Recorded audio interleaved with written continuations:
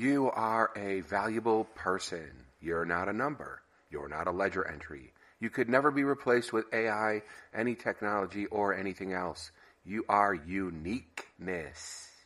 Uniqueness. The SEO likes uniqueness better than unique. So I put uniqueness in. I did that. Your consciousness could never be bought or sold. It's priceless. I see you, and you see yourself. Who is anyone kidding? The purpose of this show is to give you some encouragement, some recognition, some daily inspiration to uplift you as you start your day or end your day, and to help you get your best foot forward, because your value is appreciated here, and it should be appreciated. And if you're a small business owner or a wage worker or someone just trying hard to make it in these challenging circumstances, you're a hero. You're the heroes and the heroines of this show's story, regardless of your political affiliations or your religious beliefs or your traditions or your tribes. You are the value in this economy, and you are seen in a world of destruction and degradation. The world should see you for the value that you create. If you are working a job and you are homeless or houseless and you have to live in shelters or cars, this podcast is dedicated to you. Your resilience is recognized, and you're not alone here. You're really not.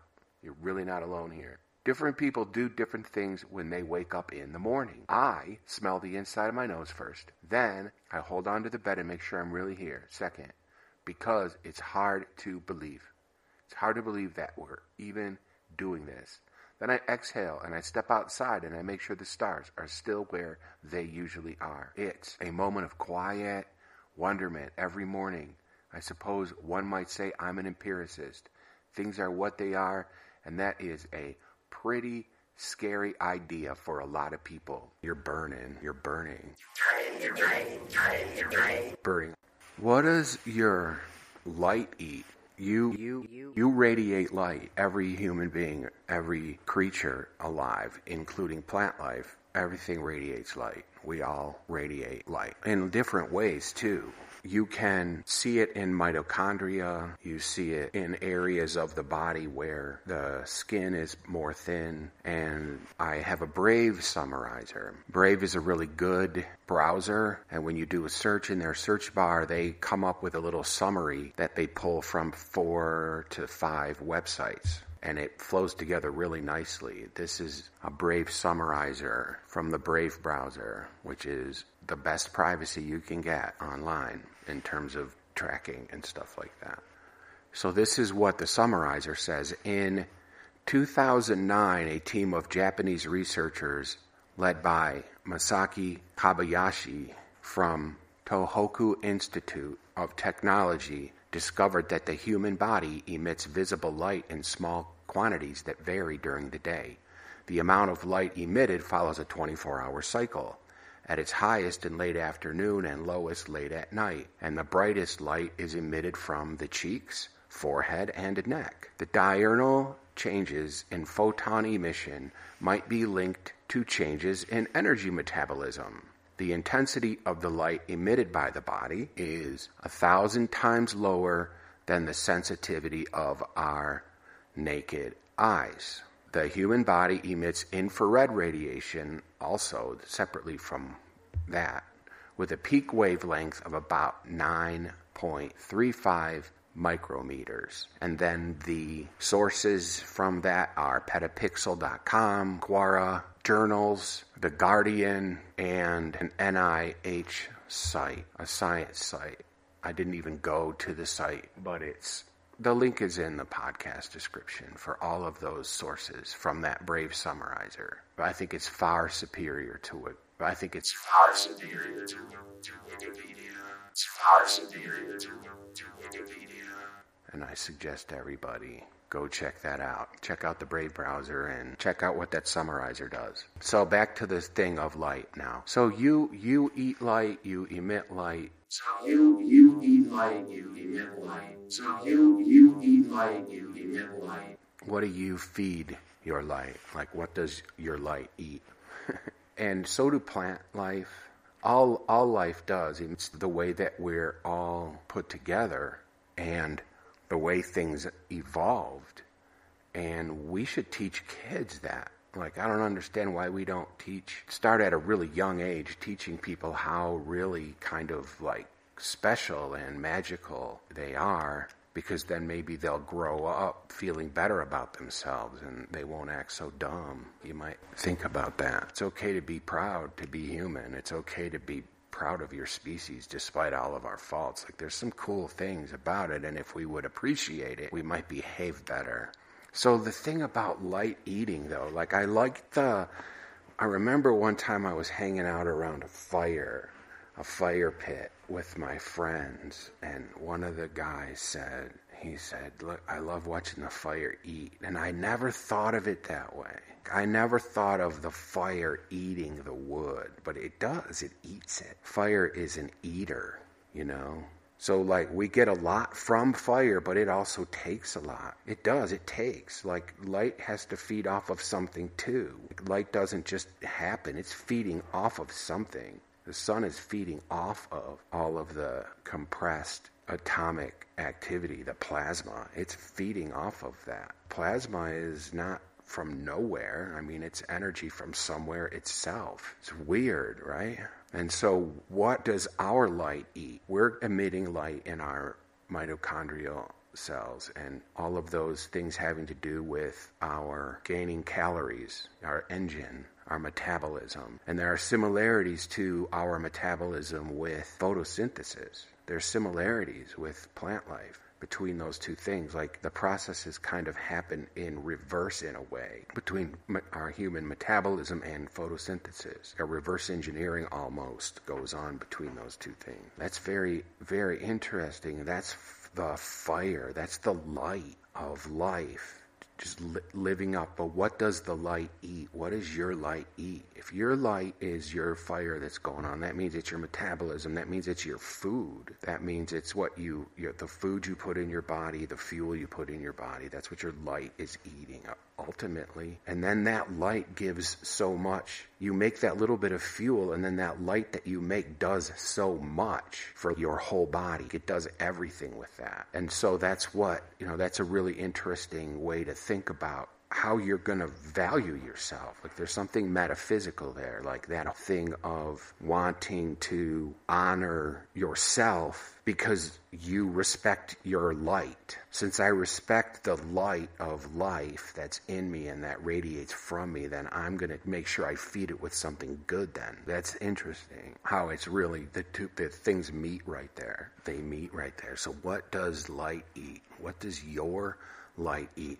You can help decide what light eats. You can have a part in that decision by being careful and choosing what you eat. A lot of people can't. The economy is so bad right now, and a lot of people can't afford to worry a lot about what they're feeding their light. But maybe, hopefully, like, just being aware of that, then it'll help. I know that I just mix lentils with everything, because lentils are amazing little beans. They are packed full of life. They are like little eggs. They are almost a perfect food, lentil beans. They are just packed full of light. So for being such tiny little things, that's one way to help, regulate how you feed. That's just one of many, many things that you can do. Like, eat an apple for breakfast every single morning and just have that be your breakfast. That is a great way to make sure you feed your light well. Make sure you feed your light well. Make sure you feed your light well. It takes a little discipline. Breakfast does not need to be the biggest meal of the day, because once you get up and running, you're burning. Burning off the extra from yesterday. That's fine. You're not getting weak. You're burning. Have an apple. Get something to crank up the metabolism a little bit. A cup of coffee, an apple. Roll out. Watch how much you get done from that. Put a little fat in that coffee if you want. A little cream, a little coconut oil. What are you feeding that light that's coming, that's radiating from you? And what is the relationship between the plant world around you and your light? Do they talk? Do you think your metabolism and the light that you radiate from your body in those low levels talks to the light in the low levels that are coming off the plants? Because they both give off light. They give off light too. Plants give off light. just like we do. Like I said about the metabolism and photosynthesis being something like reverse engineering of the other in some ways. I wonder, what do you think about that? Do you think they talk? Do you think there's communication? I think ideally that there is communication. I think ideally that there is communication. And I think sometimes you're drawn to a plant's attention on purpose. I do think that. I've seen that happen before. I've had that happen before where I feel like a plant called to me and I looked over and there was a thing there that wanted me to find it. I think that they do kind of do that the light talks to each other sometimes. If you're really in tune, like if you're on a really good hike or you're just in a good space and you're in a good nature and there's not a lot of interference, you could just really get in touch with it. Like it talks to you. The light talks to each other. I think that it does. I do think that. And I don't know why we don't teach kids that. Like plants teach us things. They do. It's pretty good. Let's see here. Fake ad right here. That was a nice little thing to go through today about light. It was nice and short. What do we feed it? We give off light. We radiate light. It's a part of our species. It's a part of our being. We should be proud of it. We should honor it. What do we feed it? How does it eat? It's not only got to eat, but it's got to do other processes in us, helps us do other things. It's almost like this self-perpetuating activity, but we have to perpetuate it with the fuel that we put into it. So that's very interesting. That's neat. So what would the question be? Like, what would the question be? The plants and the other beings all talking to each other with their light, or communicating with how plants communicate with us, how sometimes we're just drawn to a plant. It's like it wants us to know it's there. It's like it wants us to have it. It's communication. That's weird. I've had that happen. That's strange. Like you just are looking for something and then all of a sudden, out of nowhere, your head turns to this weird angle and there's the thing you're looking for. And it's like, why did you look there? Like, why do you find that? When it's so obscure, but you saw it. That's weird. It's obscure hiding behind these leaves and it's over but you saw it. Your brain saw it. Why? Were you just in tune looking for it, or did it communicate with you?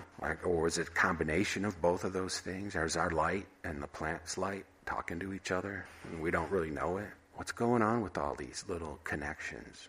It's an interesting question. So here's a question for you. This one's more introspective. It's probably not too personal, though. Like it's probably not too in your face. You know what I mean? When was the first time that you realized that you were electrical and or that you had frequency emitting from you? When did you realize that first? What was it that helped you understand that? That's all. That's today's question for the day. Fake ad right here. I'm Commercial Herschel. This is Smell the Inside of Your Nose. Do it right now. You can find me by searching for Smell the Inside of Your Nose. Do it right now. You can find me by searching for Commercial Herschel. You can find me by searching for Herschel Sterling. And you can find me at Substack at Commercial Herschel. You can find me at HowTube at Commercial Herschel. You can find me at BitChute at Commercial Herschel. And you can find me at Rumble at Early Risers. Smell the Inside of Your Nose. Do it right now. You can find me at Stacker.news at Herschel. Noster at Herschel. Podverse and Fountain at Herschel. In Web3, you find me at Herschel. And then Commercial Herschel and normal web stuff. All right, so that's how that is. And so thank you so much for listening. I'm going to go ahead and the send-off, which is the same every day, only different. And today it's really cool considering what the subject of the day was. And I just like the send-off, and it helps me. And I hope for those of you listening, I hope it helps you. So here's the send-off. This place where we live is not a joke. When I gaze out at the stars at night, when I look over the hills during the day, I'm consistently reminded that we live on a planet in space, wailing through the galaxy like a screaming rock. We are on such a small planet in such a tiny galaxy that no matter where we are in our galactic cycle, the universe of stars seem immovable. That's incredible. We are a moment, an instant in an infinite universe. We are an infinite in an instant universe. And every event that has ever happened here and that will ever happen here happened simultaneously in the snap of a finger. The instances of existence, the moments of existence are so close. They're so packed and layered on top of each other so closely that the whole thing is a singular material event. It's essentially over already. It's hard to believe we're even experiencing it. And I hope we can be here tomorrow to experience it again, crazy warmongers. There are people who would say that it makes us insignificant. I strongly, very, very strongly disagree with those people. The fact that we are so improbable is the very thing that makes us momentous. That's the point. We are conscious beings who can observe ourselves. We are consciousness observing itself. You are each a refraction of light from a single source. You're the individual and the whole simultaneously. You're masterful, mysterious, distinctive, and an anomalous paradox. And I'd say that's rather significant in the context of the time that our tiny little galaxy is here, and the infinitesimal millifraction of time that we each have within that context, the reality of our consciousness and our power to observe and manipulate matter, to use space, the essence of our energy and our planning and our time usage in this three-dimensional plane, the influence of our refraction is immeasurably exponential in the cosmic expanse, because it expands as far as you're able to observe into the infinite universe, because your observation affects it. You affect things when you observe it. That superposition. You are rare. You're not only a body, you have radiance. You radiate light. Yeah, your eyes can't see the frequency, but